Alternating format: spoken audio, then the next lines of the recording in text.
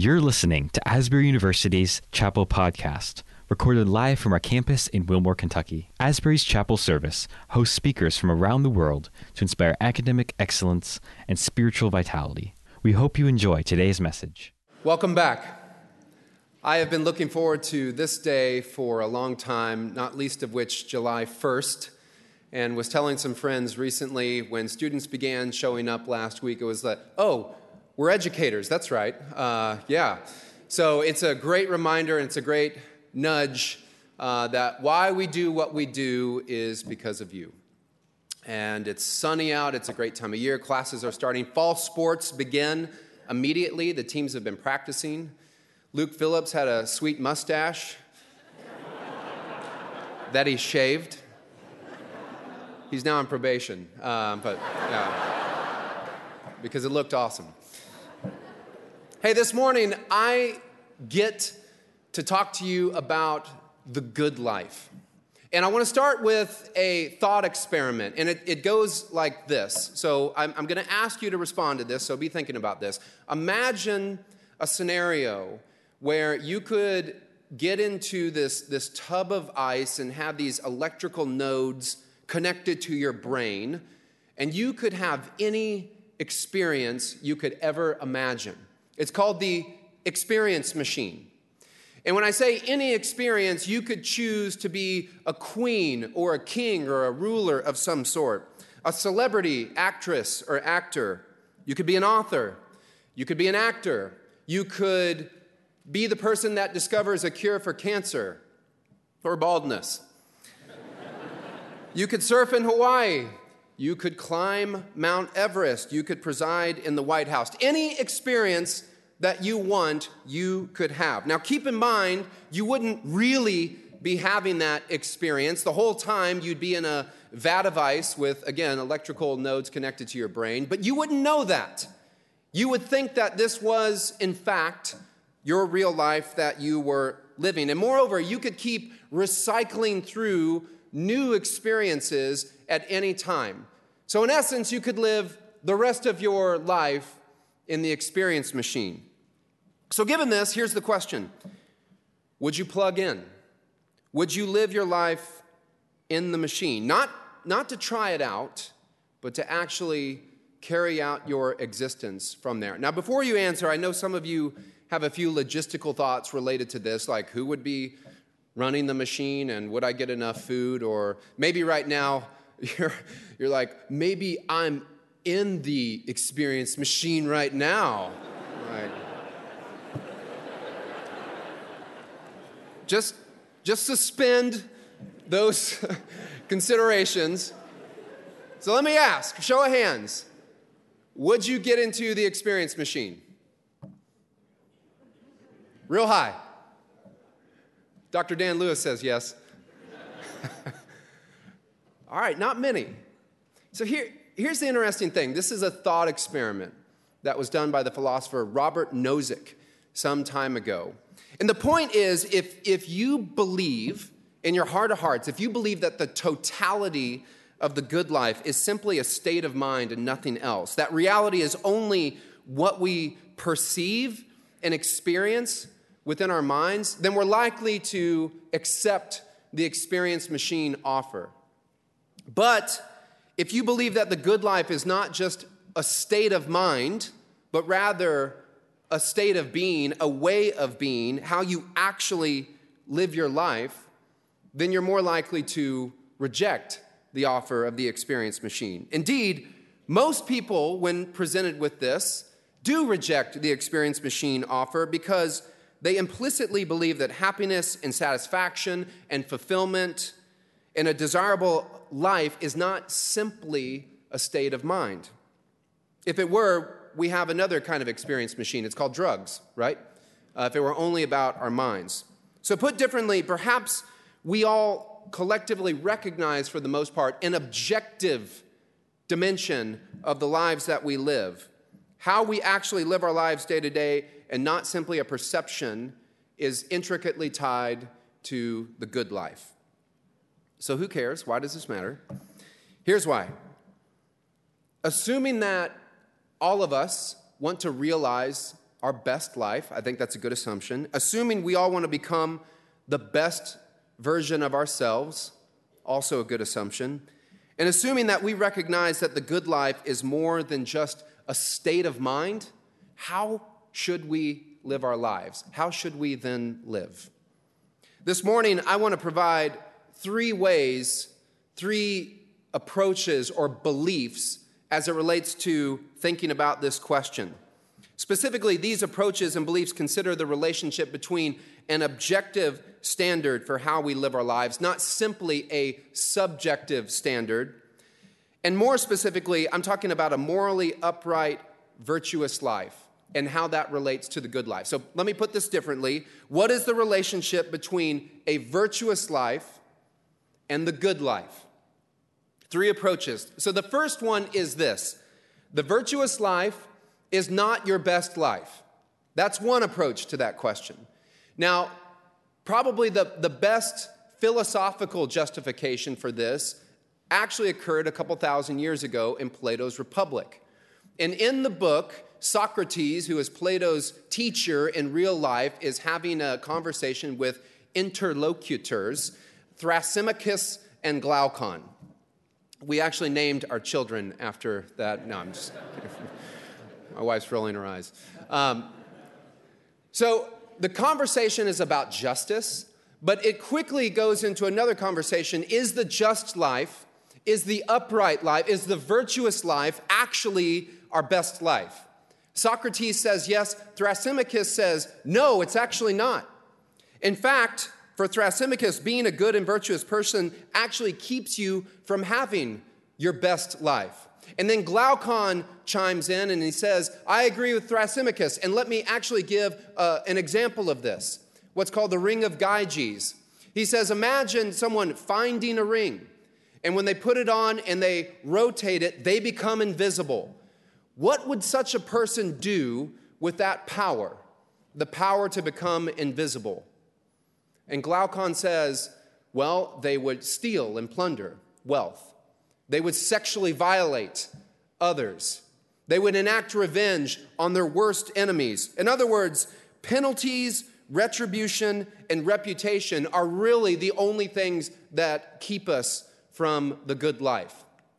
This is why Oscar Wilde says, you give a man a mask, he'll show you his true face. So the idea is that it's only because of external pressure, our reputation, or legal penalties that we don't do what we really want to do. So in summary, if you want to be morally upright and virtuous, you will not be happy or fulfilled. The virtuous life, while admirable, is not your best life. That's one approach. The second is this. The virtuous life is not your best life, but it's your best afterlife. This view obviously relates more specifically to the person of faith. Put differently, life for a person of faith must give up all the fun stuff, all the vain delights, as one author puts it. But that's okay, because this short life, while it's miserable, will eventually give way to an eternal life that's awesome. In Augustine's most famous work, Confessions, right after he has this profound conversion experience, he is confronted by his former mistresses, and they have this interesting exchange. They say, Augustine, will you really give us up? Will you really give away your life for a life of God? And then they famously say, will you really give up this and that with us? Now, we can only imagine what this and that really means. But the point is this. Augustine had chosen this boring, prudish life filled with rules and restrictions and legislation. And to be honest with you, this characterizes a lot of my faith that I had growing up. I don't get to do the fun stuff because I'm a Christian, but my secular friends, they get to do the cool stuff. But it's all right, because one day, someday down the road, we're all going to die, and then they have to go to this cruel, crummy place where they're not going to enjoy it, and I get to go, and then I get to have this exhilarating life. And moreover, there's a trade-off here, right? What is just one meager lifetime of misery when you get to exchange it for this awesome afterlife? So let me summarize this. Living a virtuous life today is not my best worldly life, under this view, but it will inevitably lead me to my best afterlife. And by this logic, the trade-off is worth it. Third, the virtuous life is my best life, and it's my best afterlife. And Asbury, I want to submit to you today, it's my conviction that this is the best way to think about the relationship between morality and virtue and the good life. Aristotle thought so. He said that happiness is activity of the soul that accords with virtue and excellence. It's found in doing what we were designed to do, that our fullness is bound up in fulfilling the purpose of which we were designed and made.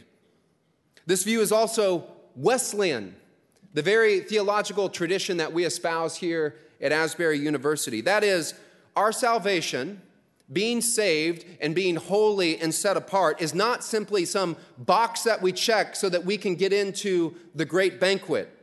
Rather, Wesley links holiness with happiness, with satisfaction, with fulfillment, and with gratification. Living the way Christ meant for us to live is what our souls truly longeth for, is what he says. Now, let me qualify this, because I think our modern notion of happiness very much follows something like what we heard in the experience machine. That is, it's a state of mind. Happiness is 4 hours of Netflix and a pizza and people leaving me alone, right? Something like that. But that is not a classical definition of happiness, which is what Wesley was working off of. Rather, Wesley says happiness is an outcome of moral comportment. In other words, when you seek happiness and fulfillment as an end in itself, it will elude you. But when you seek first the righteousness of God as a byproduct, as an outcome, you get fullness. Now, I want to be really clear on this point.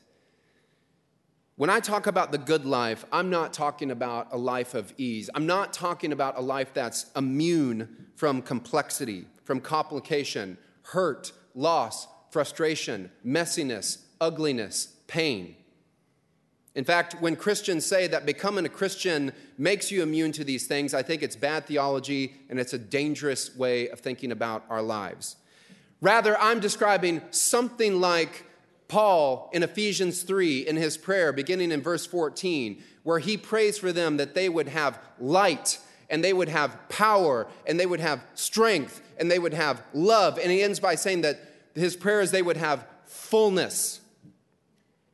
Under this view, to be a Christ follower does not commit a Christian to ascetic drudgery or banish them to a life of unfulfilled desire, nor does it limit the promise of fulfillment to an otherworldly heavenly realm. Indeed, believes Wesley, this is true satisfaction. And moreover, this fulfillment is available to you and I this side of heaven. Let me conclude with an interesting story. I've shared this with some students that I've had, so I won't get to this fall, so I'll just share it with all of you. 1928, John Maynard Keynes, the economist, got to give a speech. I believe this was at Cambridge, and it was called Economic Possibilities for Our Grandchildren. It was a futuristic speech. What would the world be like 100 years from 1928? And we're now approaching that very world that Keynes predicted. Now, he made two predictions. The first one was our technological growth that we have will increase our standard of living by 4 to 8 times. He actually even drew a curve for this. And economists today are like, very, very good forecast. He was almost spot on, and in fact, by 2030, he may be exactly right. An 8-time increase in our standard of living. But he made a second prediction, and it was as we get more stuff, and as we get more wealth, we're going to do other things. We're going to have new experiences. Our relationships will be more robust. We won't want as much. Therefore, we will only work 3 hours a day or 15 hours a week. Today, the average American works north of 44 hours a week. So first prediction, almost spot on. Second prediction could not have been more wrong. What did Keynes miss? He thought that you and I could be satisfied And not just that you and I could be satisfied, that we could be satisfied with stuff, with money, with things, with pleasure, with experiences. In economic parlance, he thought that wealth had diminishing marginal utility. In other words, the more we got, the less valuable it would be to us. But instead, the more we get that doesn't satisfy, we feel like we need to get even more. So he assumed that we could be satisfied with stuff. Now, let me be clear. I like stuff. I like wearing newly polished shoes. I like Google Maps. I like my espresso maker a lot. I like things that are pleasant and pleasurable. I like taking a hot bath in the winter. I like reading a good book an hour before bed. I love to watch my kids play sports. I like Dairy Queen blizzards. I like college basketball. I like traveling. I like freedom and I like security. I like having a paycheck. I like an insurance statement and account. I like a retirement account. I like status. I like recognition. I like reinforcement. When I grew up, I enjoyed receiving trophies. I like it when someone says, "That was a great comment you made in Sunday school, Kevin." I like having articles published. Here's the thing. Don't confuse these secondary goods with our primary reason for existence, living into the fullness of who God created you and I to be. Relationship with God, relationship with others, service. I would love it if one of the strongest marks of being an Asburian is that we serve. You're an Asburian, you serve.